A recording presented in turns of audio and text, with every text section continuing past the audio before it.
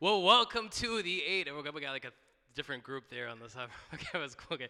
Well, welcome to the eight, everyone. Sorry, I didn't mean to distract you just because I have a new seating arrangement. But anyway, welcome to the eight. Let me open it with this story. I shared the story a few years ago. This is very weird. So I had a big lying issue as a kid, and as my parents as witnesses, like I lied a lot, to the point that I still remember it because I was so stressed about it.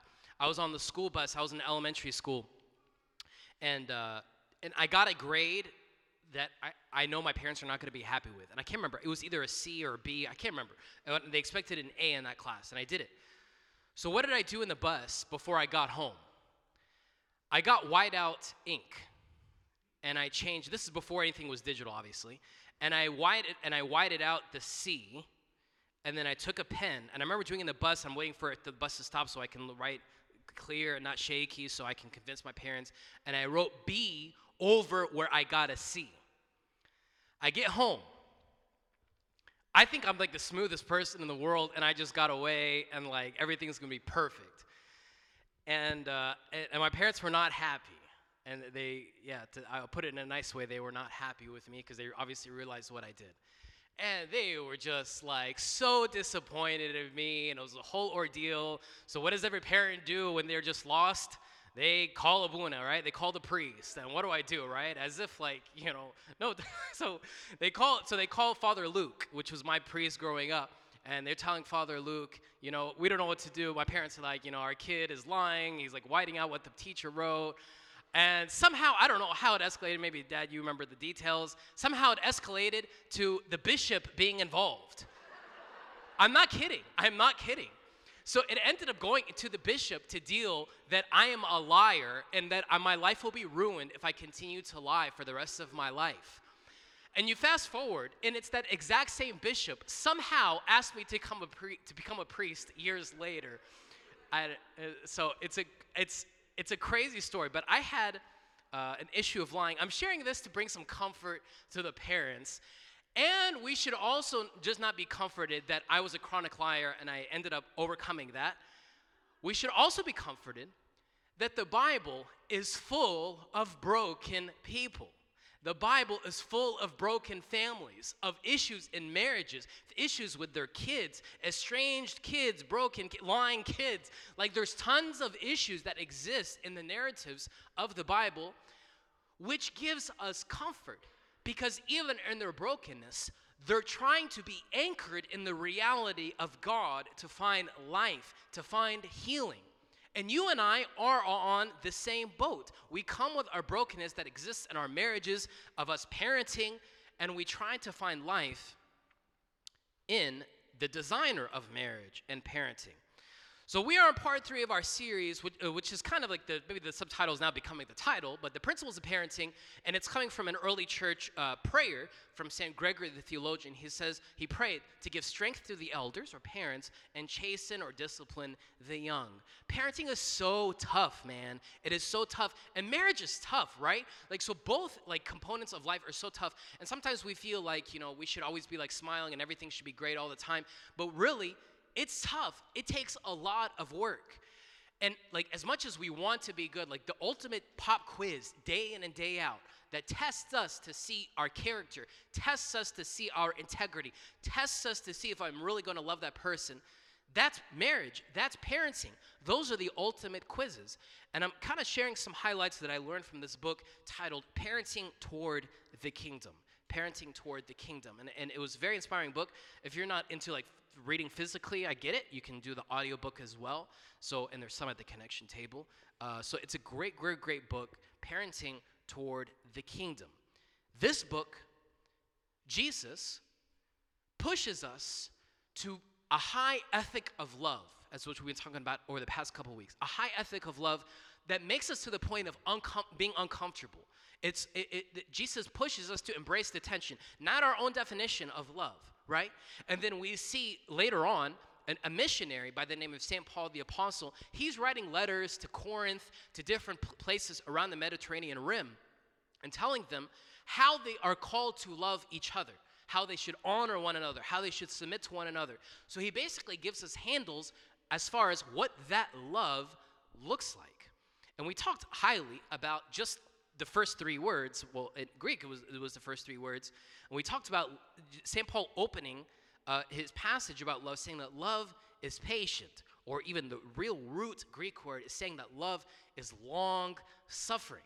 The love that we are called to give to those annoying people, to your coworker, to your boss, to your spouse. I'm not saying your boss is annoying. I should have put it that differently.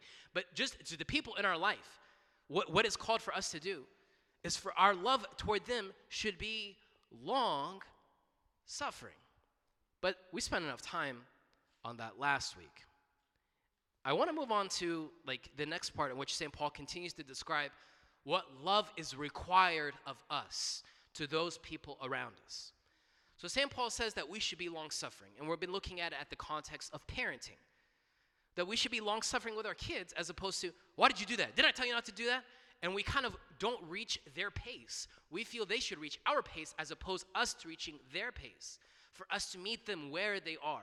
If Jesus did that with us, then we are called. If our spiritual parent did that with us, then us as parents are called to be at the pace of others around us. Love is long-suffering. St. Paul continues.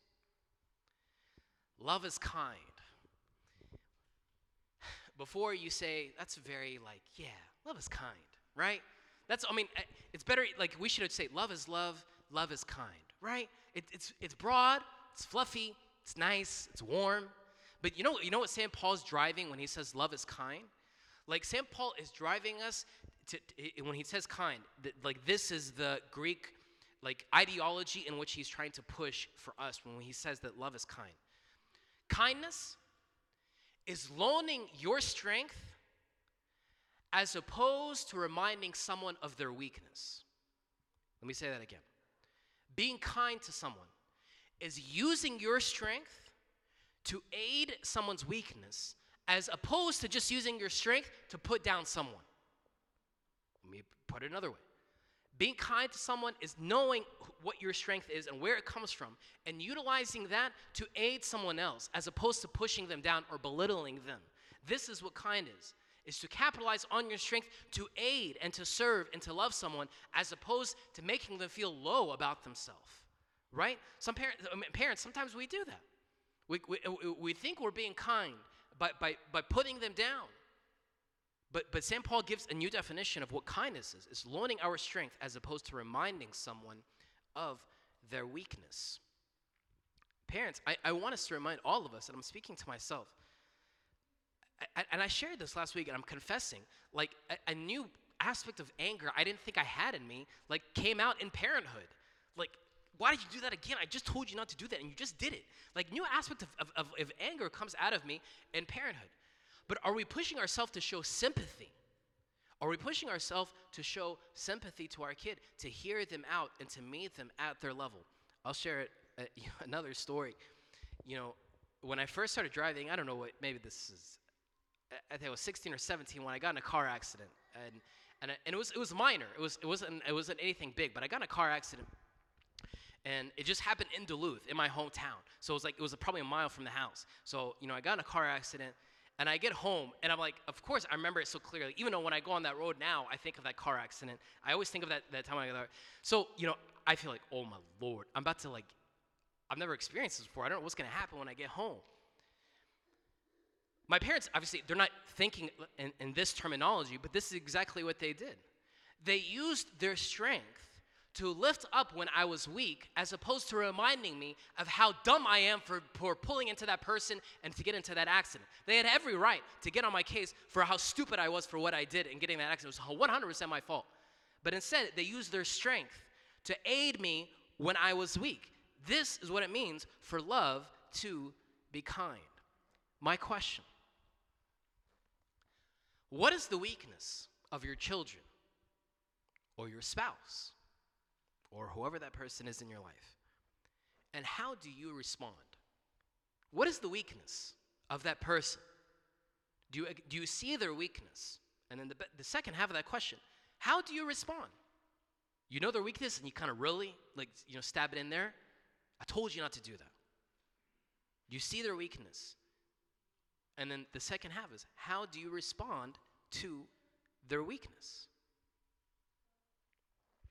St. Paul continues in his elaborate letter to the city of Corinth as far as what love really means. I want you to understand the context. Why is St. Paul talking about this? Because the city of Corinth had like a very broad, relative view of love. If you put it in today's language, they were saying love is love, right? So, and he wanted to like make it more, he wanted to add some meat to it for them. So this is where he makes it more clear. No, love is long suffering. You got to bend over backward for that person. Love is kind, is using your strength to aid in someone's weakness as opposed to pushing them down. He continues. He says, love does not envy. It does not boast.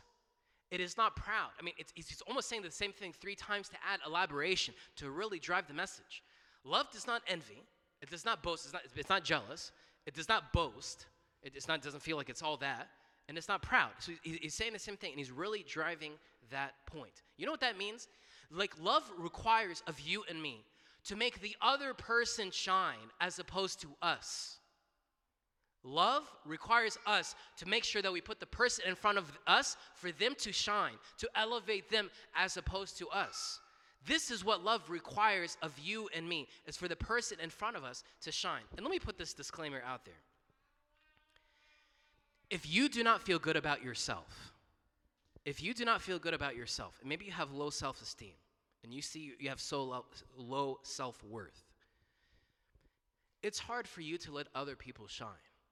Like, have you ever been around people, like, every time you share about something about your life, then all of a sudden it goes back to them? Like, immediately it goes back to them? I'm not saying this is always the case, but that might be a reflection that it's hard for them to let the light shine on someone else because they do not have high self-worth or self-value. And obviously that's a series within itself as far as building our self-esteem and our self-worth. And a big part of that, if you knew who you are and whose you are, then it's easy for you to have pride in knowing your identity and who you belong to. Then what's the byproduct of that? Then it's easy for you to then shine, let someone else shine as opposed to you. Love is not jealous. It does not boast. It is not proud. It pushes the person in front of you to shine as opposed to yourself. Parents, this stuck out to me from the book. Do we allow our kids, do we celebrate their victories and still bite our tongue by not saying, okay, I'm really great. I'm glad you got a 90. We get this, all right? I'm so happy you got a 90, but why not a, yeah, right, why not 100, right? So we celebrate, but then we still want to find an opportunity to coach them, to still put them down. I'm happy you did this, but why didn't you do this? Huh? Right? Why can't we just celebrate them as opposed to take advantage of that time to coach them? There's a time and a place for everything. But can we celebrate our children? Can we celebrate our spouse? Can we celebrate that coworker? Can we celebrate our boss without it being connected to something else? Like, I'm so proud of you for what you did. Period. That's it. Full stop. Don't connect it with anything else. Me personally, and this is my personal notes, you might be different. Like, I struggle with sarcasm a lot. Those who know me personally, I love to be sarcastic. I love it. I think it's an art form, and I love doing it. Yeah, so I love being sarcastic. But it can put someone down. When I'm being always sarcastic, it can put someone down. So I need to be better at how to celebrate, how to honor someone without always connecting it to a sarcastic comment. Like, if, I'm glad my wife's not here, but she hates it when I'm sarcastic. Just who I am, but I can't just say, well, this is who I am, live with it. It's been 11 years, you're used to by now. No, that's no excuse. I need to be better at it. But do we celebrate the person in front of us? Do we allow them to shine? Or is love proud? And I come with my own definition. Does my own love boast of myself as opposed to letting it shine on someone else? St. Paul continues. It does not dishonor others. It is not self-seeking. It is not easily angered. It keeps no record of wrongs. It keeps no record of wrongs. Man, how is this so, this is so true for us, right? Think about all the arguments we have with our spouse or with our parent. Didn't you do this last time? I told you if you did this one more time, and you did the exact same thing 6 months ago. Or we remind our spouse of that hurtful thing they said years ago, and we bring it back. And we still hold that resentment and grudge, and we still bring it to the surface. Where's the virtue of forgiving? Where's the virtue of esteeming the other person in front of us, as opposed to putting them down? It does not dishonor others, St. Paul highlights. Like loving someone, it does not dishonor them. Loving, actually a version of how to love someone, is to honor them. And let me bring this up. Honor is superior to obedience. To honor someone is superior to just obeying someone. You know, to obey is like, is at the bottom of the, like, is at the bottom. Just to say I'm going to obey whatever he says or whatever she says. That's at the bottom, just to obey. What's superior to that is to honor. And let me point this out. Parents, if your kids if they have a curfew, for example, you have older kids and they have a curfew to come back at a certain time, and you agree, say you come back by 9, you're going to come back by 9 o'clock, and they come past 9 o'clock, and what does your kid say? Well, you didn't say 9 a.m. or 9 p.m. You didn't say, right? So, because when they're looking for the rule, when they say, well, what's the rules around here? What are they looking for, right? When your kids say, what are the rules? What are they really saying? Tell me what's the bare minimum so I can find a way to get around it, right? Like, tell me, is this strike 2? Is this how many more times, right? They're always trying to find a way. How can they beat around it? How can they get around it, right? If the bar is set at obedience, then that's eventually what's going to happen. But how do we create a culture in our households for honor to be superior to obedience? Honor pushes us to put others before us. Honor pushes us to put others before ourselves. We should not just settle for obedience and you better do what I'm saying and that's it. No. How do we build within them the muscle to honor those who are in front of them? When the presidential election was going on, there was a couple of people I had a conversation with.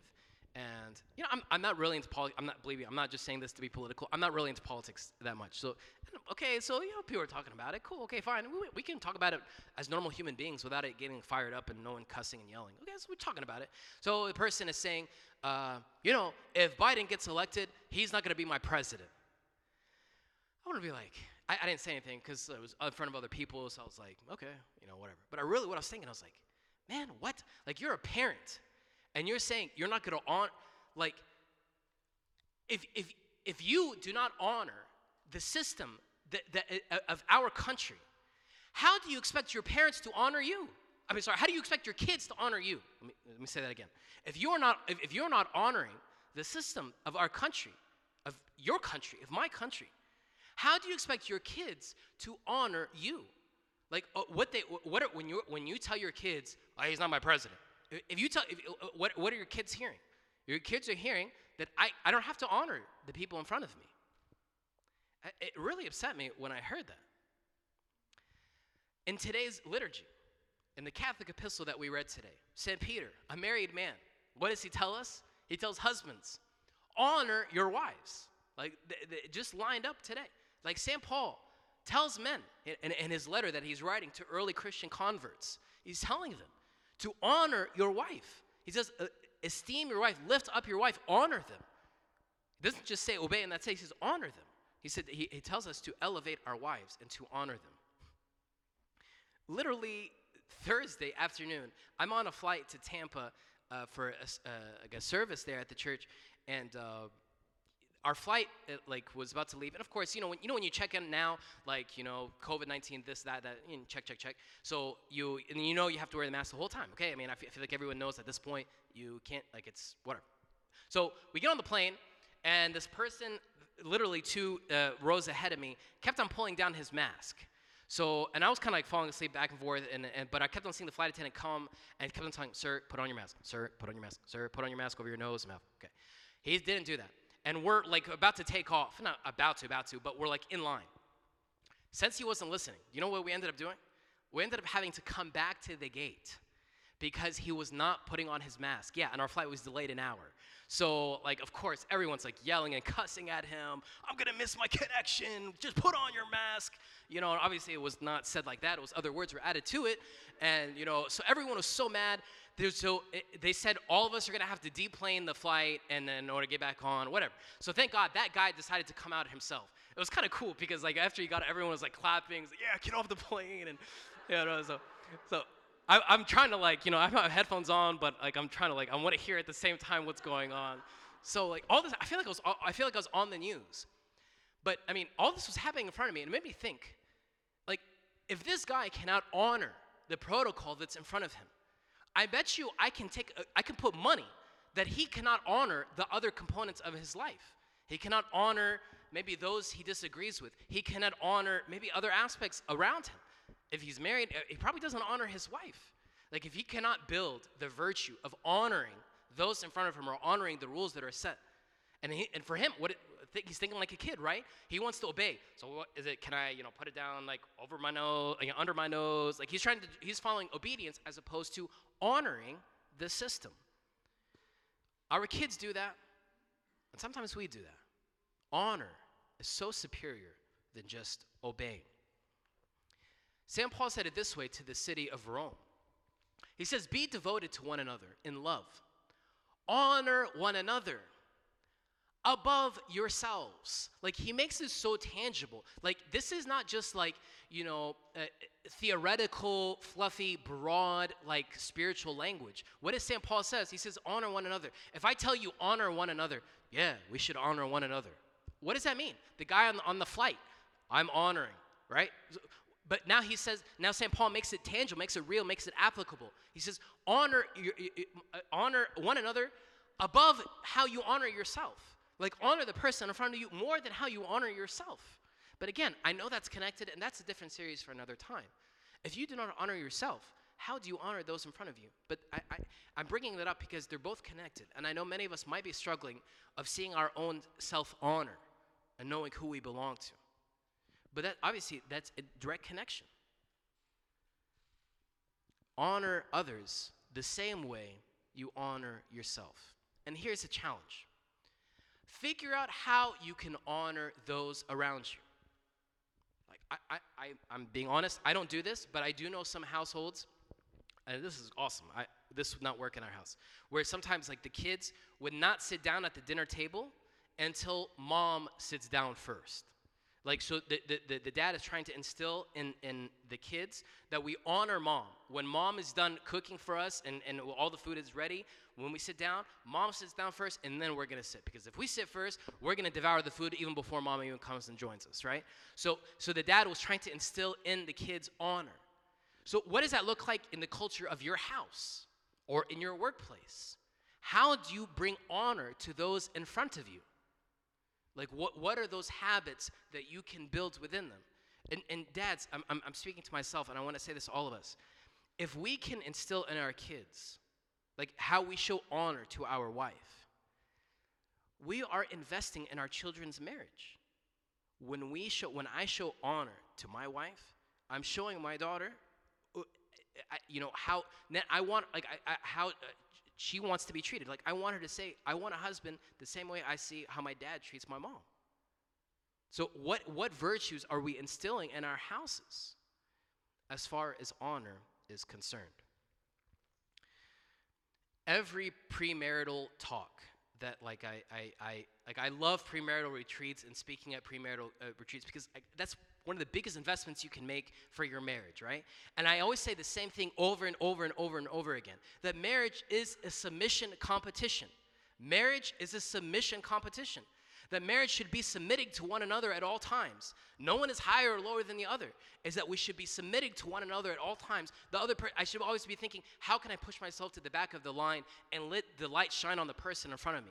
So if this is not instilled or practiced in other aspects of life, man, it's hard. It's hard for you to practice that in marriage. This is why, like, pre-married life, like, you building those virtues is an investment for your married life. Parents, us instilling these virtues in our kids now is an investment for their future marriage. I mean, submission competition, that goes along exactly what St. Paul said. It's for us to submit to one another. Parents, think about how you and I discipline our kids. What is the goal? what is the goal of disciplining our kids? I mean, if you kind of pause, maybe our reflex answer is, well, it's because they did this wrong, so they need to learn the lesson so they don't do it again. Take a step back and let's look at the discipline of time out and I'm taking this away from you, so forth and so on. Let's take a step back. What is the goal of disciplining our kids?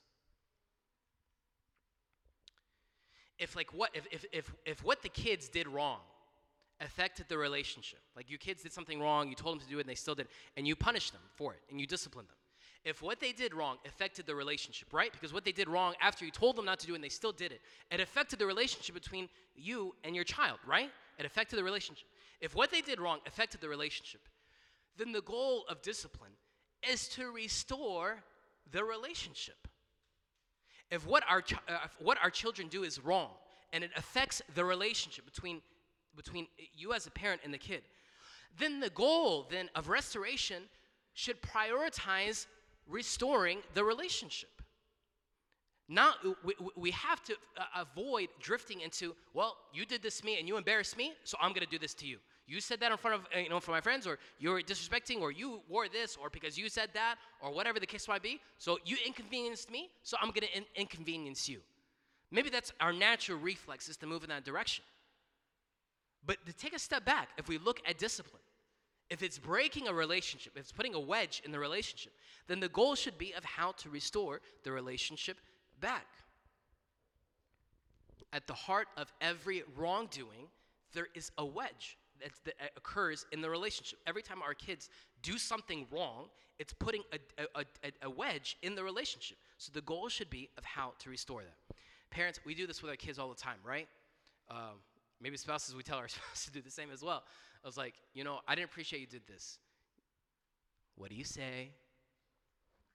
Sorry. No. Where's the pronoun for that? I'm sorry.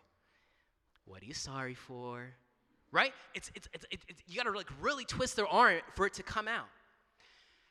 Can we build the vocab for children and adults for us to come with boldness when we come to restore a relationship? For us not to dance around it. Gentlemen, please, let's kind of put our pride down and kind of, let's say, you know what, I'm sorry for what I said, of how I let my anger get the best of me the other day. That wasn't right. Can we come with boldness and talk like that? As opposed to getting flowers and say, that's my sorry. We try to find other ways to say sorry because of our ego, right? We feel it's like a sign of a weakness. But let us be an icon to our children and to those around us as far as how we can restore a relationship. Let us come and say, I felt this when you said that. I felt kind of hurt when you did that. And I'm sorry. Don't just say sorry. Add the pronoun. I'm sorry. Then for what? And here's the part you're going to hate me for. For us to do this as adults and for our children to do this, and your kids will hate this when you ask them to do this. Not only ask them to say sorry and for what, and for them to critically think what are they sorry for, but ask them to say, what can I do to make it up? Encourage your children to say, okay, Mom, I did this wrong and I'm sorry for what I did. What can I do to make it up? It's an annoying question. Imagine if we did that in our marriage. I'm sorry for letting anger get the best of me. What can I do to make it up? I feel like we haven't connected for a while. Let's we need to spend some face-to-face time. Another thing I always love to say at premarital retreat. Sorry, I love this thing, because I like to remind myself is in marriage you always need to have side-to-side time, like in marriage. Then you need to have face-to-face time in marriage, which then leads to belly-to-belly time. Come on, guys. You don't know if you can laugh. I'm talking about sex, okay? You guys are concerned me talking about that in church or something. I don't know. We want our children to be articulate and comprehensive when they come to apologize. But that begins with us. That begins with us. I'm saying we keep on talking about parenting, what we should do as parents. But that begins with us. So if we're not building these virtues within us, man, how on earth do we expect our kids to have these virtues? Right? It goes back to what we talked about last week. In an ideal world, we want to tell our kids, do what I say, don't do what I do, right? But we kind of look past that, why that's a no-go. But, that's a dream world. We want to apply that. Do what I say and not what I do. But that's not reality. they're looking at my daughter looks to see how I honor my wife. My daughter is looking to see how I apologize. So I'm wanting to instill those same virtues in her. So as we instill in our kids for them to be articulate and comprehensive in their apology to restore the relationship, that begins with us.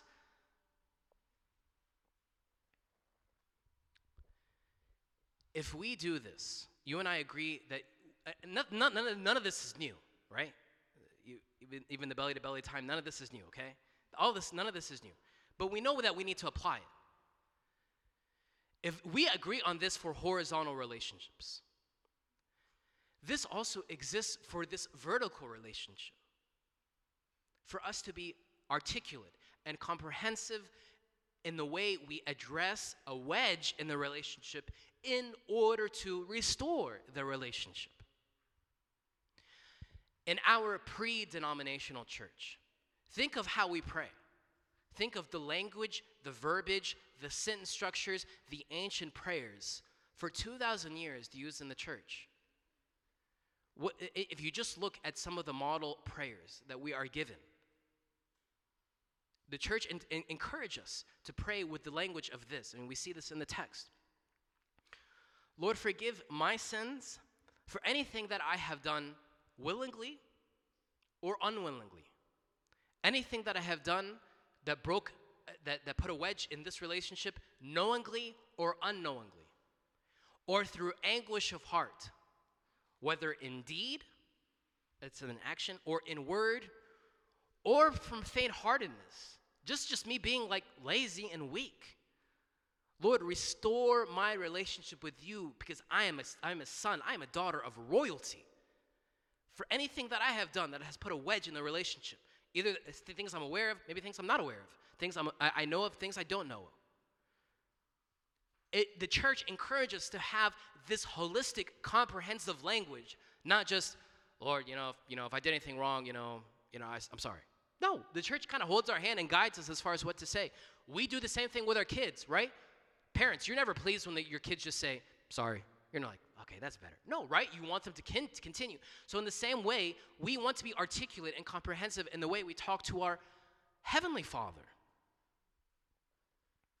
Even the way we begin every liturgical service in the Orthodox Church, specifically in the Coptic Church. We don't just say, thank you, God, for everything, right? I remember as a kid in Sunday school, what's always your classic prayer as a kid in Sunday school? Whenever your teacher says, okay, hey, I need you to pray. What do you say? Thank you, God, for this day.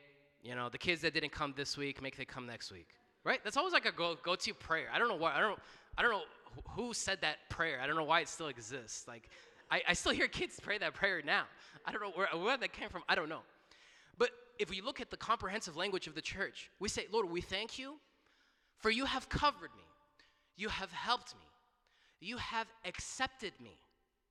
Do you ever pause to think your Heavenly Father accepts you and loves you and covers you?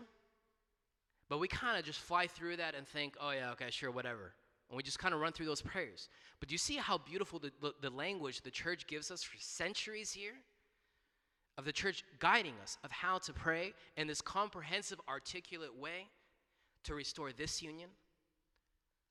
Let us apply it for our other unions and friendships, relationships, that annoying person at work, our kids, for us to build that virtue. But that begins with us. We'll finish off the series next week. Let's stand up for a prayer.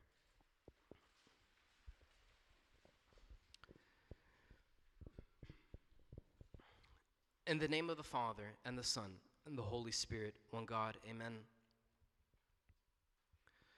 Lord, all of us are tempted to come up with our own definitions of love and what kindness is, and us thinking, how we should, parent our kids to, get back at them for what they did. And I know we all have good intentions. But Lord, I pray that this series convicts me, empowers me as a parent, convicts all of us to restore relationships and what that might require of us in order to make that happen. Lord, I pray that you strengthen all the parents that are with us, that are listening with us. Lord, I ask that you pray for every parent, every person who wants to become a parent, every person who is struggling with maybe a wedge in some type of friendship or relationship. Lord, give them boldness and the audacity to know how to restore that relationship. And you have given us handles through the words of St. Paul. You have shown through your own life what does it mean for us to restore that relationship. Give us clarity for us to embrace that uncomfortable question as far as what does love require of me? And for us to embrace that, and for us to live that out, and for us to honor one another, submit to one another, and elevate the person in front of me. This is our calling. This is how we can be an icon of you. Through the intercession of Saint Mary, the Mother of God, and all your saints, Lord, hear us as we pray together, saying, Our Father, who art in heaven, hallowed be thy name. Thy kingdom come, thy will be done, on earth as it is in heaven. Give us this day our daily bread, and forgive us our trespasses, as we forgive those who trespass against us. And lead us not into temptation, but deliver us from the evil one. And Christ Jesus our Lord, for thine is the kingdom, the power, and the glory forever. Amen. Thank you, y'all. We'll finish the series next week. Have a great week.